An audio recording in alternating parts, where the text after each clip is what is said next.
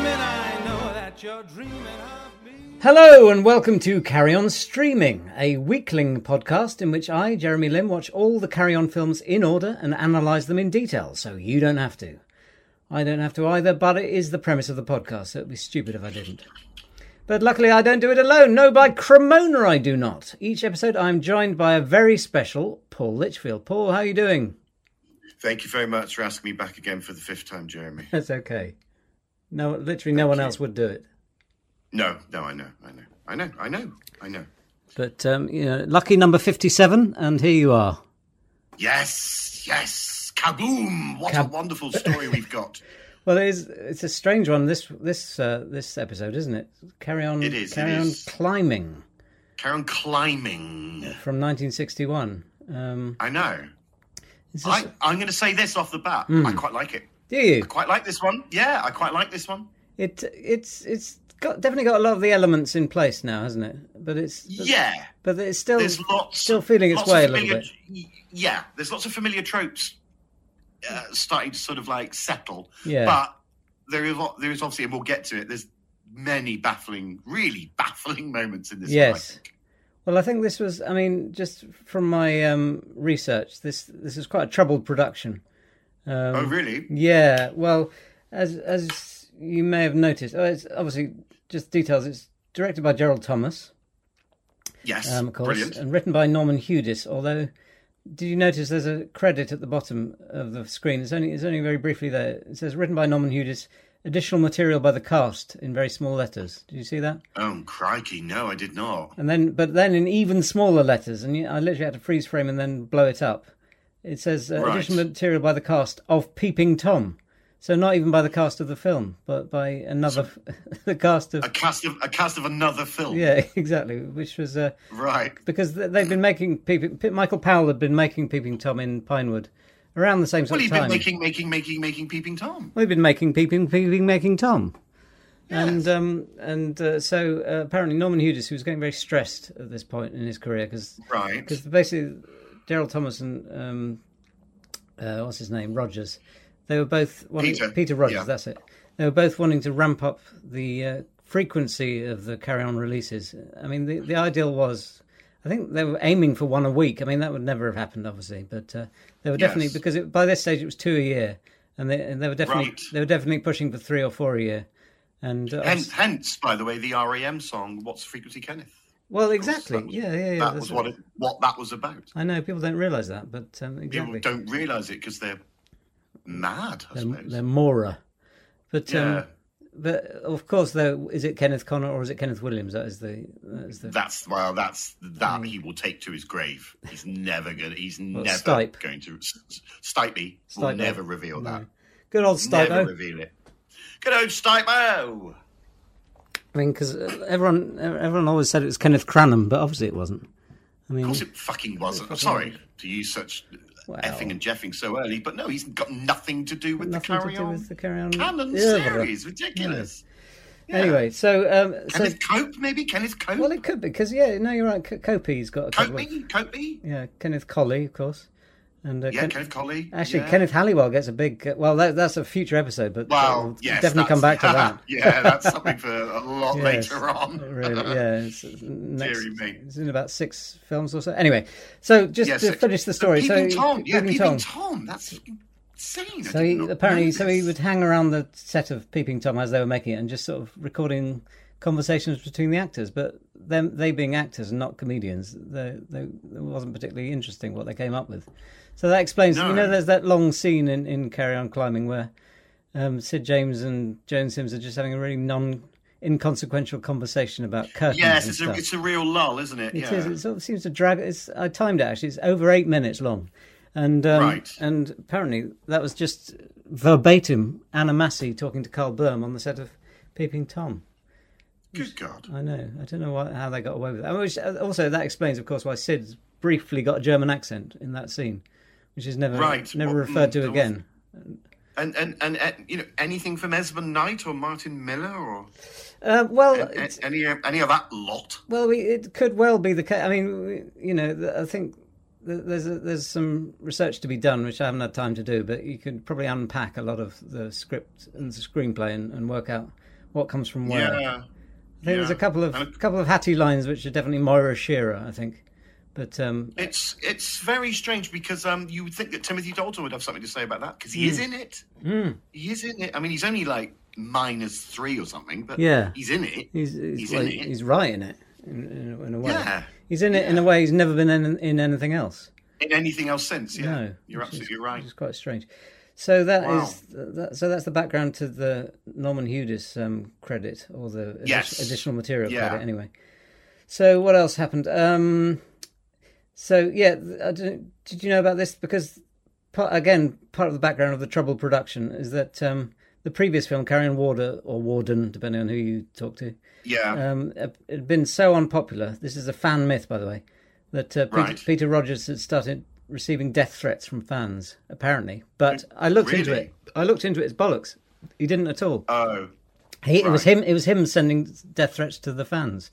It was the other way around. So, because he was so angry with them at their reception of the previous film. So how many letters was he knocking out? Well, it must have been thousands, because I thought it was going to be quite a rare collector's item. But no, on eBay I looked them up. You can get 100 for 20p. And they're all they're all certified. I hope you go and burn in hell. Really? Don't come round Pinewood, or I'll cut you. I'll cut you. Yeah, but that sort of thing. Yeah. I'm going to kick your daughter's face off the cliff. that was one of his. That was one of his catchphrases. Yeah. Really. Yeah. So. Gosh, actually, that makes sense, because I seem to remember there was a scandal involving him where he was moonlighting as a policeman. It's like, no, as a postman. And I think now that's what he was doing. He was upping his game somewhat to get all the letters delivered. I think this was just in his local village where he was. Yes, but I think he was doing the rounds, and obviously what he was doing is he was, of course, delivering the post. The gas bills and the Ernie and all that stuff. But also in amongst all those bills were a couple of fuck yous and drop deads. Exactly, yeah. Well, he was a strange. I mean, being the producer rather than the director, I suppose once it started to be made, he didn't have quite so much to do. So I guess moonlighting. Time on his hands, I suppose. Yeah. In fact, you probably noticed, because this film, to get back to the film, it's black and white mainly, apart from a few odd scenes in colour, which are sort of silent. Yes. And this, did you know about this? There is home movie footage shot by Peter Rogers. He went on holiday. Basically, well, just I'll praise it quickly. Apparently, the weather they expected. They tried to film it in February, hoping for snow, and they just got balmy weather, and so there was no snow at all. You can see the crew every so often in set photos, all in t-shirts and stuff like that, even though it's February. Yeah, Hawaiian shirts and exactly. I think Joan Sims sunbathing, things like that. So, but apparently Peter Rogers had been on a skiing holiday with, I think, who was it? It's someone unlikely. Let me just check my notes. No? Oh, I know. No, Pat Phoenix, that's it. Sorry. He'd been on skiing. Pat Phoenix. He'd been on skiing holiday with Pat Phoenix. And that was the only footage they had of mountains. So they had to, even though it was the wrong aspect ratio and it was in colour, and it was... they sort of cut that in. Yeah, so that's why every so often there's a flash of colour and they don't refer to it. Well, yeah, I mean, I just thought that was a laboured joke, because there's a bit where I think Sid turns to Kenneth Connor and goes, "God, look at that vista, it's lovely, isn't it?" And then he's all shivering and he goes, "Yes, very colourful." And I just thought, oh, right, is just that the joke? They just say colourful just so they can justify the footage. Yeah, I think that was it. I think that was probably an on-set rewrite by Hudis. Right. Because, as I say, it was troubled, so he was on set a lot, having to literally put words in their mouth. Good God. Well, we open, I suppose, in the standard Carry On way. It's the big brassy tune, which is now very established. And it's actually... And, of course, it's lots of sort of flugelhorn and old piney... Yes, well, it's by Johnny Dankworth, the... oh, is it? The music. But that sort of high, sort of... sort of sound? Well, that's actually Tiny Tim. Before he did Tiptoe before he did Tiptoe Through the Tulips, he because what happened was Johnny Dankworth asked for a theremin, to get that sort of weird sound, but either he wrote it wrong or someone misheard it, and they got Tiny Tim in anyway. and so Tiny Tim had to be a theremin. And that's actually where he started out. It sort of jump-started his career, really, because before that he was, quite a rich baritone, but then he realised he could do the sort of woo sound. And that's it, I suppose. That became once that gift is locked in, that's just what you end up doing for years, isn't exactly. it? And that is exactly what happened to him, as you know. Yeah. Good Lord. I had no idea about that. We still haven't got yet that sort of when the Carry On title card comes up and you get the title, which is obviously Carry On Climbing, and then what they do later on is Or, no, we haven't got that, have we? Yeah, we haven't got Rissos in the Snow yet, or Off Piste. No. We haven't got any of that yet. I think there may have been some in the very first. I mean, not in this film, but in Corporal. I can't remember now. It's a while since we did it. But no, you're right. I think it's one that just says "Oh shit." And that's just weird because that just stands out as a bit like it does a bit, yeah. And I was apparently shit wasn't. There was a year where shit wasn't rude, but it was only for 1 year, under a year actually. It was like sort of I think that was something to do with the miners' strike, but I don't know what the link was. No, I think it was something to do with the miners' strike, and then shit was fine. Exactly, yeah. But only for a bit, and then and when they came back after summer, it was rude again. Yeah, it was really rude again, wasn't it? Yeah. So anyway, so the film starts. So the plot basically is two rival teams climbing Mount Everard. Mount Everard, which is standard Carry On. Exactly. That's a fine joke. It's all right, and the mountain range is the Himanakas, which they Himanakas, of course. And it's two rival teams, isn't it? So I suppose you've got the hero team, which of course is Sid. Yeah, Sid is Sidney Crampon. Oh, by the way, Sid Crampon. I found out originally he was going to be called Sidmund Hilly, but they apparently that was a bit too close to the bone, so they changed it to Sidney Crampon, which makes better sense actually.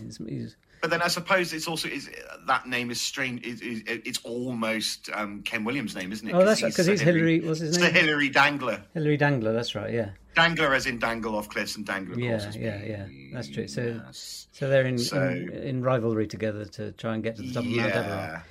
By the way, top billed is Stanley Baker. Weirdly, as Bert Thumper, a boxer. He's only in a few scenes, and yet gets top billing. Apparently, he's only in it though because he lost a bet with Sid over an egg, but I don't know what over some sort of egg. Yeah, right.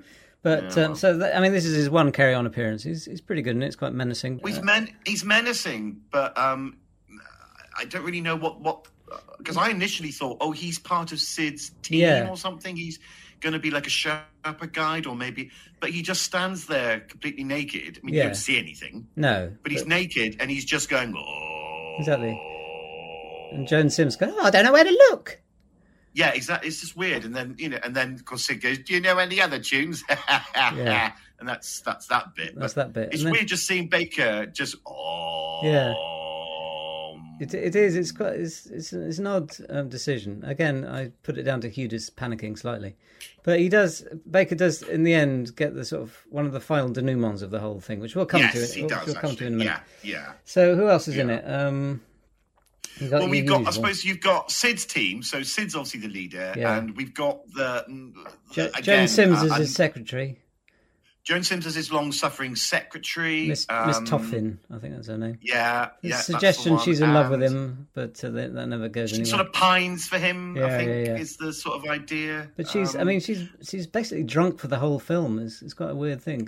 Her character is, she's an alcoholic, isn't she? That's the whole thing. Oh, is that what it... Because they never come out and say that. But I thought... she gets drunk on the native... Base, Yeah, when she's at the base of the mountain, she looks up and she sees two of them, and that's sort of... because she gets drunk on the sort of native hooch. But weirdly, right. she never sobers up for the rest of the film, even though it must take place over 6 months, surely. And yet she never sobers up, which is quite a weird... She's constantly drunk throughout the whole drunk. thing. There's that joke where he goes, "Let's have a look in your backpack," and they open it and it's just full of wine flutes. That's all she's packed. She hasn't even packed clothes. I know, and when there's an avalanche, one of the rocks hits her backpack and there's a tremendous crash, and she looks absolutely devastated. Yeah. Well, that's why Sid says she's gone for a tinkle. Exactly, yeah. Oh, because there's that line about the smallest cave on the mountain, because she has to pop to the smallest cave. Yes. Yeah. There's a designated lav on the mountain. Yeah. But I suppose we should talk about Bernie Bresslaw, who, of course, is now doing what Bernie is really known for, is playing the sort of servant. Yes, he's slightly browned up, isn't he? Slightly browned up. He's supposed to be a Sherpa. Sherpa to spy, because Shepherd Spy, I think it's supposed to be. Sherpa to spy. That's it. Shepherd Spy, yeah. And he's sort of leading Sid up there. And there's they established very early on that they want to find the Fountain of Youth. That's the sort of plot. That's Sid's sort of raison d'etre to get. Well, that's his secret fix. He starts off like he's in a contest, but then you're right. Halfway through, it becomes apparent that he's actually after the Fountain of Youth. Well, he says that he went round. Was it? You don't see this. He just says he went round to see a fellow climber. Yeah. Who was he looked at his. He looks at his granddad, and his granddad had a massive dangler or something. Had a big one. Yes. Which I presume means Willie. Well, it's because he cooled off by dipping it in a pond, and he thinks the reason why he's got like a resplendent teenager's cock, is because he dipped it into the Fountain of Youth. It's difficult to make out the dialogue at that point because Tiny Tim is really off on one at this point and sort of warbling away. But I'm sure you're right. My subtitles didn't work at this point on the DVD.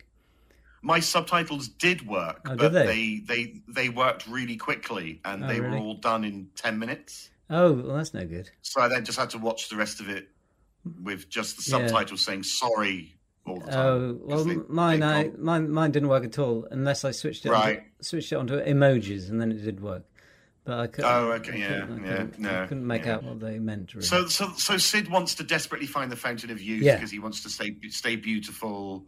Because he thinks the fame that he'll get from this, and obviously the money aspect as well. He wants to monetize it, and it's a bit. Because his thing muddled. Is he wants to set up a resort there, doesn't he? Yes, it's slightly muddled slightly muddled as to what he wants, isn't it? Really, because half the time he wants to be first up the mountain, half the time he wants the Fountain of Youth for himself, and then, as you say, he wants to set up a resort as well. So that's his sort of thing. So at the beginning, you've got him sort of choosing his. Well, it's not really his travelling companions. It's basically him, his secretary. Yes, who's his Sherpa guide, and then you've got Kenneth Connor. Well, Kenneth Connor appears in it later on, right? But then becomes. Isn't Kenneth Connor? His character's Herbert Turd, which is quite Herbert Turd, which is a bit on the knuckle, isn't it? It is a bit. I mean, it's T-E-R-D, but even so, you don't hear the E, do you, when they say it? Turd. No, but he's a pop singer. He's a pop singer. That's right. But later on, because he is in it early on. Well, I think the reason why he's in it is because he's a pop singer. He's financing the whole thing. I think that's what it is. Oh, is that what it was? He wants to shoot a pop. I think he mentions he wants to shoot a pop video up there. Well, that's why he's in a plane. He'll become number one. Well, that's why he's in a plane later on with loads of other sort of pop. Because he keeps saying, "I'll be number one," and Sid keeps going, "You're more like number two to me." Exactly. Yeah. And of course, he's called Turd, so it's all Turd with an E. Yeah, with an E, you keep saying, And so you've got that team, and then you've got Sir Hilary Dangle, which is Ken, being properly Ken now, being very officious, very in control, very posh, very nasal. Yes, who are the other regulars? Also, well, with him, which is you've got Terry Scott, who's his sort of like subordinate, who really just hates him. I mean, that's quite obvious. It is, yeah. And of course Butterworth. So you've got those three. And he wants to be the first op Everard, of course. Yeah. But he has a subplot which we don't really know. His raison d'etre is he's trying to find his brother. Apparently got lost op Everard 2 years before. I think it was 2 years before. I think it was 2 years. It says there was a freak accident or something, and there was a blizzard. Yeah, he never returned. So he's trying to sort of find his brother. Yeah. Of course, that turns out to be Charlie H, doesn't it? Charlie H, of course, yes, who's, sort of very much settling into what he would later become very famous for, is the man often found halfway through the film who's very, very happy with his lot. And which, hello. Of course, this is very much yes, and does the hello. So, but we'll get to him. So, yeah. what I kind of really find amusing about this, because it's all set at the beginning at in London in their offices, and they're all getting ready, and then they decide to all bike over to. I mean, on a bicycle, they literally ride a bike all the way to the Himalayas. To the Himalayas. At one point, it seems to be set in Nepal because there's, when Fenella Fielding pops up as Ntoti, the native girl. The native girl, yeah. And there's lots of gags about, well, you showed me around Nepal and all that sort of nipple gags. Yeah. It's a bit laboured, yes, of course. And she's actually, I think she actually quite holds her own. Weirdly, she has a very odd scene later on with Sid, but we'll get to that. Yes, well, the whole. I will show you the most mysterious peaks. That's yes, it. all that. Yeah. That's right. And then he looks at Sims and goes, "And troughs." Basically, But she's pissed. She doesn't care. No, exactly. Oh, brother. She gets posher. She gets posher the more pissed she gets. Yes, she gets. You're right. Actually, she does get towards the end. She's almost like the Queen. Exactly. She's somehow got a monocle in. Posh. It's not what you really expect, but it's funny. I mean, she's very funny in this, to be honest. No, I think actually Drunk Sims is actually really good, and I think they should have done more with that. Yeah, well, I think that again because there's no reason for her to be drunk all the way through, except that it's funny. So I guess that's why they did it. Yes, so that's exactly what they did. So they all bike, but they're on little like trandoms, and they somehow cross with their luggage, English Channel, with their luggage on little trailers behind the bike, tied to the back of the bikes and things like that. Yeah, and you see them like at one point. Well, you see definitely Ken's team at one point pedaling out of the English Channel onto the beaches of France, which denotes that they've somehow biked under the sea, across the English Channel, under the sea. I know. Also, because it's not only a race to get to the top of Everard, but they're racing immediately they leave the office. Yeah, that's the whole point. The sort of first third of this is weirdly like a sort of, it could have been called Carry On Tour de France in a weird way. They are both racing, and of course they're sort of like putting obstacles in each other's way to stop the other team getting there first. Which is weird because it's supposed to be about climbing a mountain, not about but I suppose, whatever worked at the time. So there's a bit where they both stop off. They're in a bar, I think, in Vienna or something, and they're... Oh, that's when you get Graham Stark briefly, don't you? That's it, Viennese cafe. Yeah, doing his Viennese shtick. Yeah, and Sid goes. They're all having their steins of beer, and Sid goes out and lets down their tires. Which is, exactly. Yeah. Fair enough. And then obviously Sir Hilary gets poor old. Oh, who does he get to do it? Oh, poor old Peter Butterworth to put scorpions on their handlebars, which is weird. Yeah, it didn't quite work. No. And then they offer Joan Sims like a massive keg of booze, which of course she gladly accepts. Yeah, exactly. But then of course that slows the bike down, and she ends up having to drink all of it. Well, she straps a sort of barrel of nondescript alcohol to her back, and then it's got a tube leading out of it into her mouth. Yeah, I know. Anyway, and that's almost like a third of the film is them racing across half of 3 continents to get. Although, did you notice that when they get to East Europe, they're suddenly in Nepal because obviously they either run out of gags or money or both. There's something. Well, there's a joke and then they cycled onto a plane and. Oh yeah. And then you get one of those moving lines across a map, don't you? But it's 2 fingers out. Yeah, and then it goes in a corkscrew at one point. Corkscrew. I mean, is the whoop to us? It's weird. I don't really because it looks like it's to the audience. Well, I think it's just there hadn't been anything saucy for a while, and so they had to put that sound effect in. Right. Oh, okay. Fair enough. Yeah, well, that's fine. So they arrive anyway, and now we've got this sort of section at base camp. Yes. Again, there's been no climbing yet at all. And there's quite a lengthy scene at base camp where there briefly gets, not exactly serious, but there's some proper research has been done. Yes. I think so, anyway. I mean, it could be something from Peeping Tom, but they're talking about how to survive in... below 0 temperatures and with little oxygen and stuff like that. There's a distinct 10-minute scene where there's no jokes at all. It's literally just impressing upon the teams. Yeah, and they're talking about Sherpas dying and people you might find. Obviously they put the odd joke in, there'll be a few stiffies on the way up, and so it's but they're actually talking about dead climbers. Yeah, and they actually show an actual photograph of a real dead climber, which is Yeah, a real dead climber. Yeah, and that is a real person who did perish. I know. Yeah. Climbing the Matterhorn, I think. I think it was. Yeah, 61 or something. Yes, exactly right. Yeah. I mean, the whole joke here is they're saying it's very cold and they all need to share warmth. Yes. So we get the whole in and out of tent. thing, where they're well, Joan Sims trying to share warmth.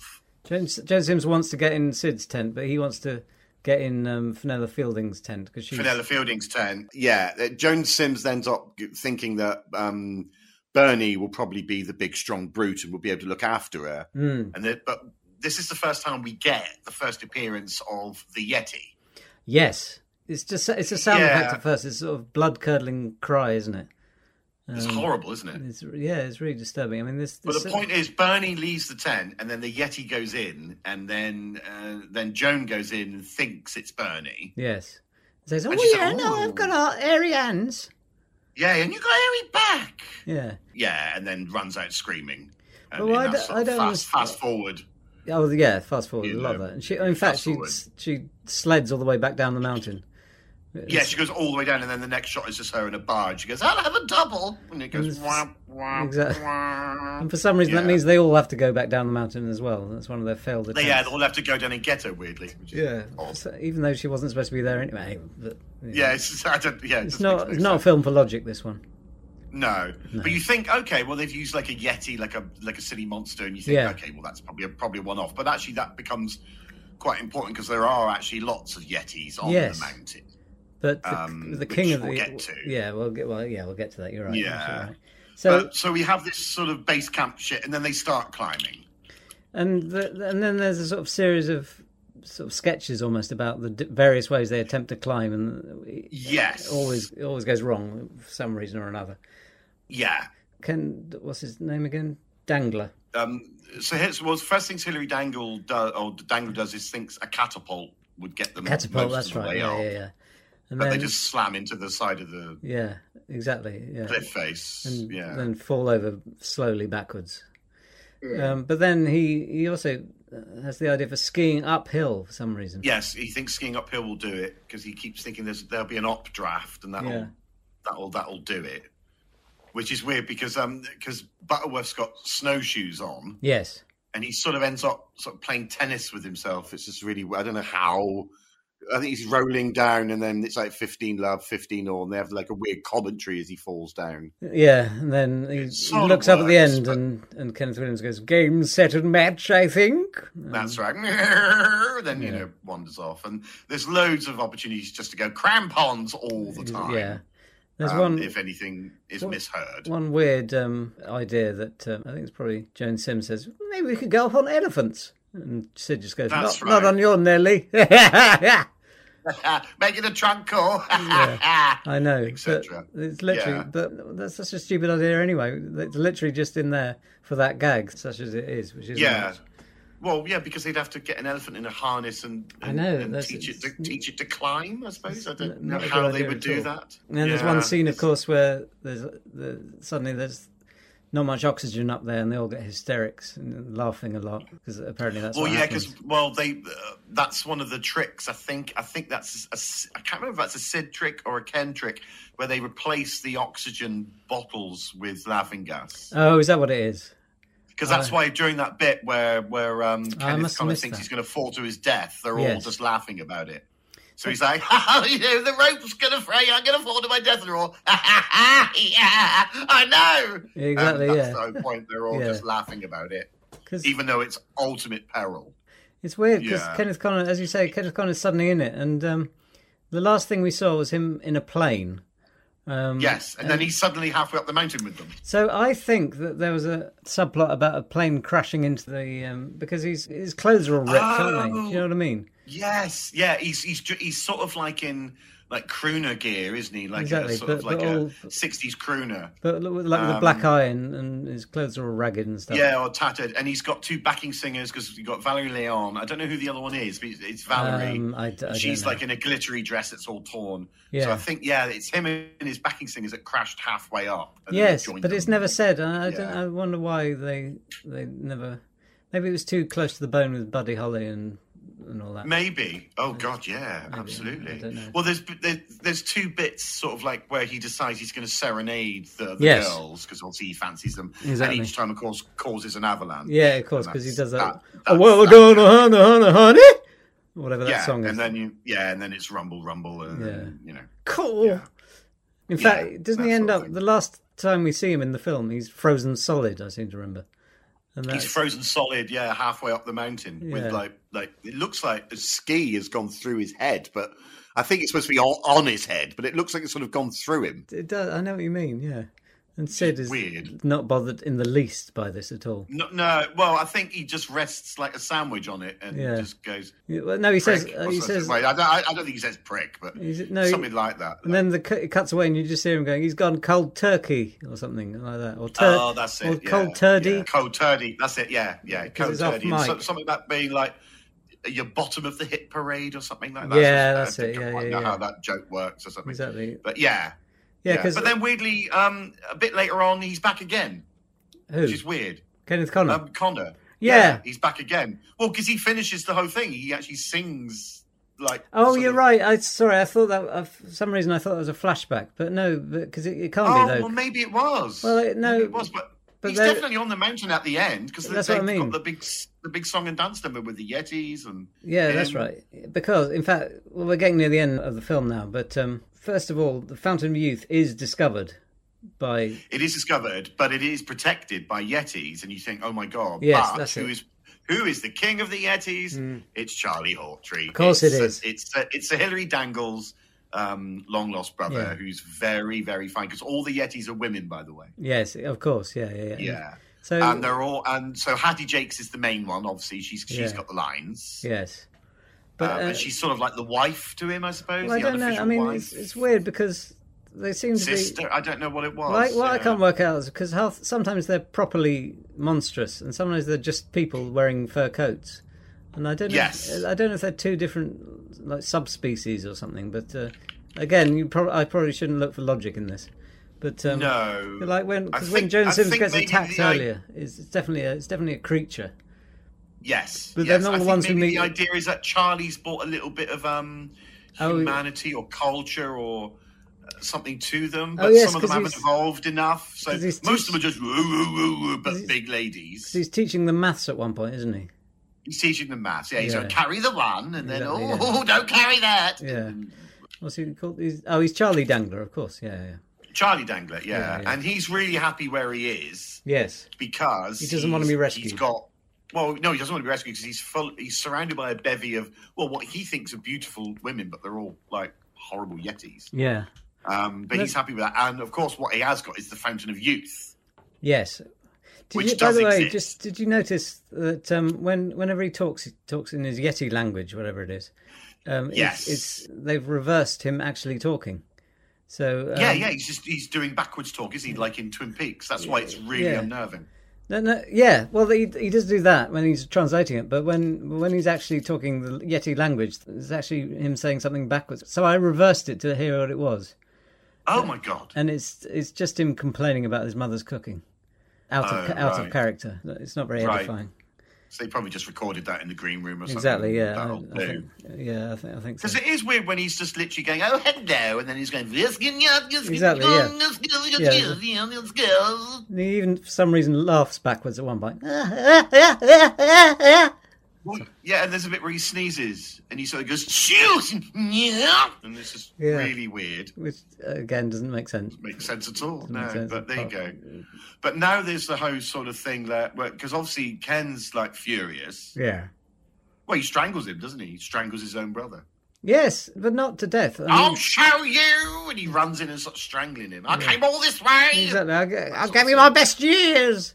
But it doesn't actually kill him, though, does he? I'm sure he doesn't. No. He just strangles him. Sid, of course, takes the opportunity to find during the whole fracas, to find the Fountain of Youth. Yes. Oh, that's right. Sneaks off, doesn't he? Yeah. But he gets caught immediately by a guard, and then suddenly they all get literally like you. Poor old Charlie Hawtrey says, this is a sacred place and we can't have you in here. Yeah. And that's Sid's entire reason to be there. So they're all captured by the Yetis and they decide to toss them all off, which obviously is that joke. Yeah. But they're all going to get thrown off. But what happens is they all get thrown into the pool. Yes. And then it gets really weird.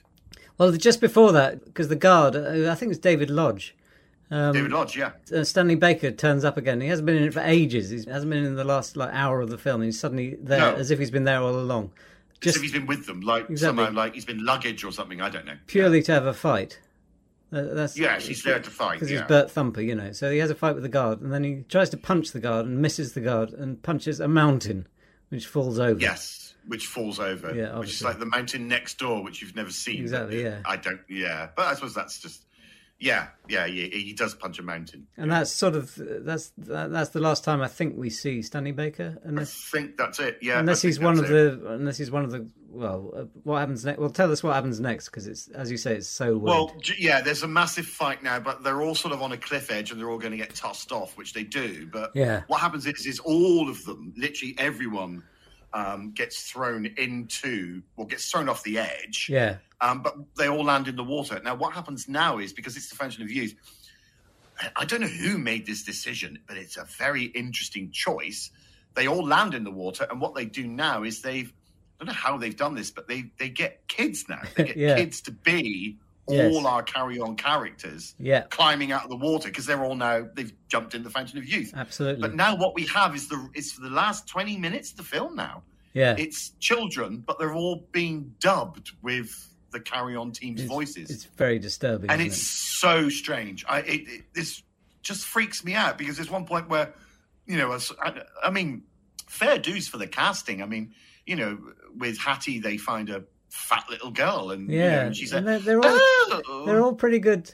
They're all right. Not all of them. No, you're right. But what I mean is they look quite good for who they're supposed to be. But the guy who's Ken, he's like a tiny little I'll tell you looking boy. Well, I'll tell you who that is. Do you know who that is, though? Which is weird. Do you know who that is? Because obviously they weren't credited at all. They were just the kids. No, they don't get a credit at all. But apparently, the Kenneth Williams, I did some research. It's Jeremy Paxman, and if you know that, if you go back and have a look, you can see it is. I was going to say, once seen, never unseen. Exactly, if I watch that again, I'll see it. Because he's got that supercilious sneer about him, which works for Ken, but also... Perfect for Ken. But what you've got now is the rest of the dialogue, because this is now just like, I suppose at this point, it's a race to the top. Because it's all about, the first one to stick it in wins. Exactly, But what you've got is a boy mouthing the words, Sid, but with Sid's voice, and it's really weird. It is really weird. It's very odd. And Terry Scott is like, oh God, icicle's gone right up my crevice, but it's a boy saying it, Terry's voice. And it's really weird. The drunk girl being Joan Sims, lusting after a drunk Joan Sims, lusting. Well, there's quite. I think this is the thing, because now all those sort of like saucy lines, which is is the carry-on trope. Yeah. Take on a whole different dimension when you see children saying them. I know you're hearing the voices of the actual characters, which they've dubbed over, but it is weird when you see a child Joan Sims turning around to a child Sid James. Well, the one that I find the most disturbing is the child Terry Scott, because he's got that leer about him, even though he's... That horrible leer. Yeah, it's really... and... Let me see your chopper and things like that. Yeah, exactly. Which is the icicle they're using, and sort of trying to grab someone's breast, but they're prepubescent anyway. And it's just they don't have them. It's grubby. It's very grubby and weird. Yeah. And then I suppose the weirdest bit is where Sid, who's sort of like ahead of everyone, finds another, like, a pool, in which he obviously thinks might be another fountain of youth or something. I don't know why he would then think, I'm going to use that, because then he'd just be a baby, wouldn't he? Well, at the end, he is virtually a baby. We'll come on to that in a minute. But also, why... Yeah, we'll come into that, yeah. Why is... Because this is, I suppose it's the fountain of aging. I mean, they don't... This is the fountain of aging bit. I don't know why there is one there. No, exactly. Why? First of all, why is there one there? Why is it next door? And why does Sid want to... It's to service the joke, but the joke is just horrible, because he puts his head in it and comes out, and now what you've got is a boy's body from the from the feet up to the neck, but now with Sid's face. Yes, it's so good. And how did they do that? It's incredible effect, isn't it? I mean, I know it's not CGI as we know it, but it sort of is. Well, they had to match the camera moves exactly, and there was a primitive sort of. It wasn't quite a computer, but it was cutting. It was cutting edge. It almost looks like it reminds me of Harryhausen animation. That sort of, but it's so weird. So suddenly this kid, and now he's got a massive wrinkly old Sid head. It's horrible. He's like, yeah. And then, it's a little boy. And then just the capper is that. Of course, yeah. He now thinks he's going to be breastfed, even though the boy is too old, and Sid is certainly too old.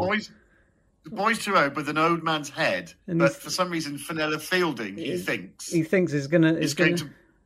Also, why does she suddenly feel the need to breastfeed them, like during all this calamity? I really don't know. I mean, she's the only one. Well, not the only one, but she's one of the ones who doesn't fall in the Phantom of Youth because she's a native and she knows what's going on, sort of. But it's still very. Also, did you notice there's a bit during the fight earlier with the Phantom of Youth when they all fall in, but Hattie Jakes, who's sort of like a yeti, yes, basically. She falls in, but she doesn't get young. She just turns into a tree. Yeah, it's very odd, isn't it? And yet she's not a tree in the last scene, though. So again, there's something missing there. But why does she turn into a tree? I really don't know. I don't know. But anyway, you've got Sid now, literally like a POV shot of Sid, like licking his lips, going, "I wouldn't mind a couple of those twin pigs." Exactly, yeah. Thinking he's going to get breastfed by Fenella. Yeah. But then suddenly Hattie's back. And she says, "Never mind, dear, I'll do it." And then and then suddenly... advances on the camera, unbuttoning a coat. And you see... a fur coat. Yeah, and you see Sid's look of horror. And then... Look of pure terror. And that's the end of the film. And then the film ends. It's so odd. So weird. You don't know who got to the top or why or how. It just ends with Sid being petrified of drinking Yeti's breast milk, I suppose. And again, why is she offering anyway?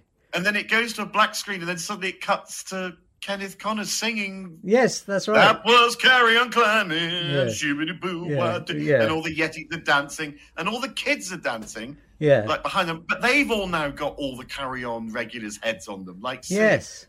Well, it's so horrible. Well, some of them, because obviously that effect with Sid was incredible, but they couldn't do it for all the children. So a lot of them... some of them are like wearing masks. Exactly, and that makes it more scary. It makes it so weird, because they're like Michael Myers, but it's Joan Sims. Exactly, yeah. It's, Inside Out Head and Terry Scott. Yeah, and it zooms gradually into Kenneth Connor. Yeah. It's just so odd. It's a very odd film. It's a very odd film. But it's got really funny moments. It's got very funny moments. As I say, the last 30 minutes are baffling. It is a bit baffling. But it carries you along because it's, everyone's operating on full power, I think. Joan Sims is very funny. Joan Sims, I think, is actually the star of this one. I think she shines more than Sid, really, more than Ken. Yeah, I think you're probably right. Sid and Ken by this stage are definitely in their carry-on personas. Cause they had a few false starts, and Charlie as well, Charlie Hawtrey.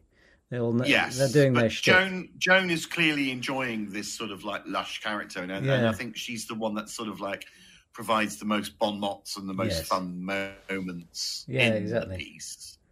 It's so weird though, having like a weird pop doo-bop ending on top of a mountain. It is very odd. It's fun. Because the last thing you've seen is Sid's face as a pair of hairy Yeti tits head towards him. I know, yeah.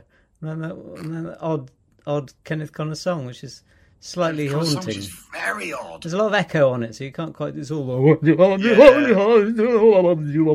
that's the point, because he does that, and then suddenly there's an avalanche, and then that's when it stops. But it's the ultimate avalanche. But it's stock footage behind him. He's not even aware of it. He's just singing, and he's looking at the camera as well. That's why I wondered if it was not part of the. Again, I'm probably giving it too much thought, but he's actually aware of the camera for the whole. Who knows? Song. Yeah. But anyway, and then the credits roll over his face as well, so it's definitely an outro rather than part of the plot. Yes. So Definitely. Yeah. And do you think this was Kenneth Connor's sort of like stab at trying to get a bit of sort of pop fame? Because I mean, they were all at it, weren't they? At this stage, they were, yeah. Well, everyone worth their salt was recording some awful track. Exactly, yeah. I mean, he saw obviously Bernard Cribbins' Skiffle outtake from Cribbins had done Skiffle, you know. And Arthur English was doing a sort of primitive form of white soul. Rap. Well, yeah, I thought it was like rap music almost. I suppose it was. I mean, obviously it wasn't called that at the time, but if you look back on it, it basically was, wasn't it? Anyway, so there you go. Let's carry on climbing. There it is, yeah. Carry on climbing. I mean, I do. It's not in my top 5, but it's definitely in my top 10. There's nothing about it that's fun and. Yeah, it's a fun. I think maybe I just kind of like the fact that weirdly they do have adult heads on children because it's such a mad thing. It is a very mad idea. I think I have to watch that again. It's just so insane. It is insane. It's definitely it's definitely worth watching again. It's not very long either. It's only an hour and a half or so. Hour and a half tops. Yeah. Brilliant, fantastic. Well, I enjoyed that one. We've done it. So next time what have we got lined up next time, Paul? Next time, well, again, this is one of those weird ones with a Carry On. The title, you don't quite entirely know what it is, but of course we all know because we've seen it thousands of times. Yeah. It is, of course, Carry On Black Gold. Carry On Black Gold. Which is the Carry On team sort of on an oil rig and sort of oil. It's an interesting one. It is interesting. It's problematic. Yeah. A lot of these films are problematic. Very problematic. But there's a lot of fun. But there it is. Yeah. Carry On Black Gold. And it's the first one, I think I'm right in saying it's the first one that's in colour all the way through, ironically. Yeah.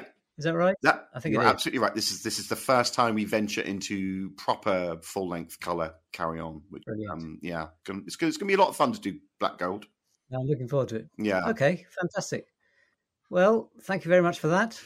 We'll be back whenever to talk about Carry On Black Gold. And until then... carry on being a person who is listen with your ears to the podcast about Carry On films. Carry On. Bye, everyone. Because when you're screaming, I know that you're dreaming of me.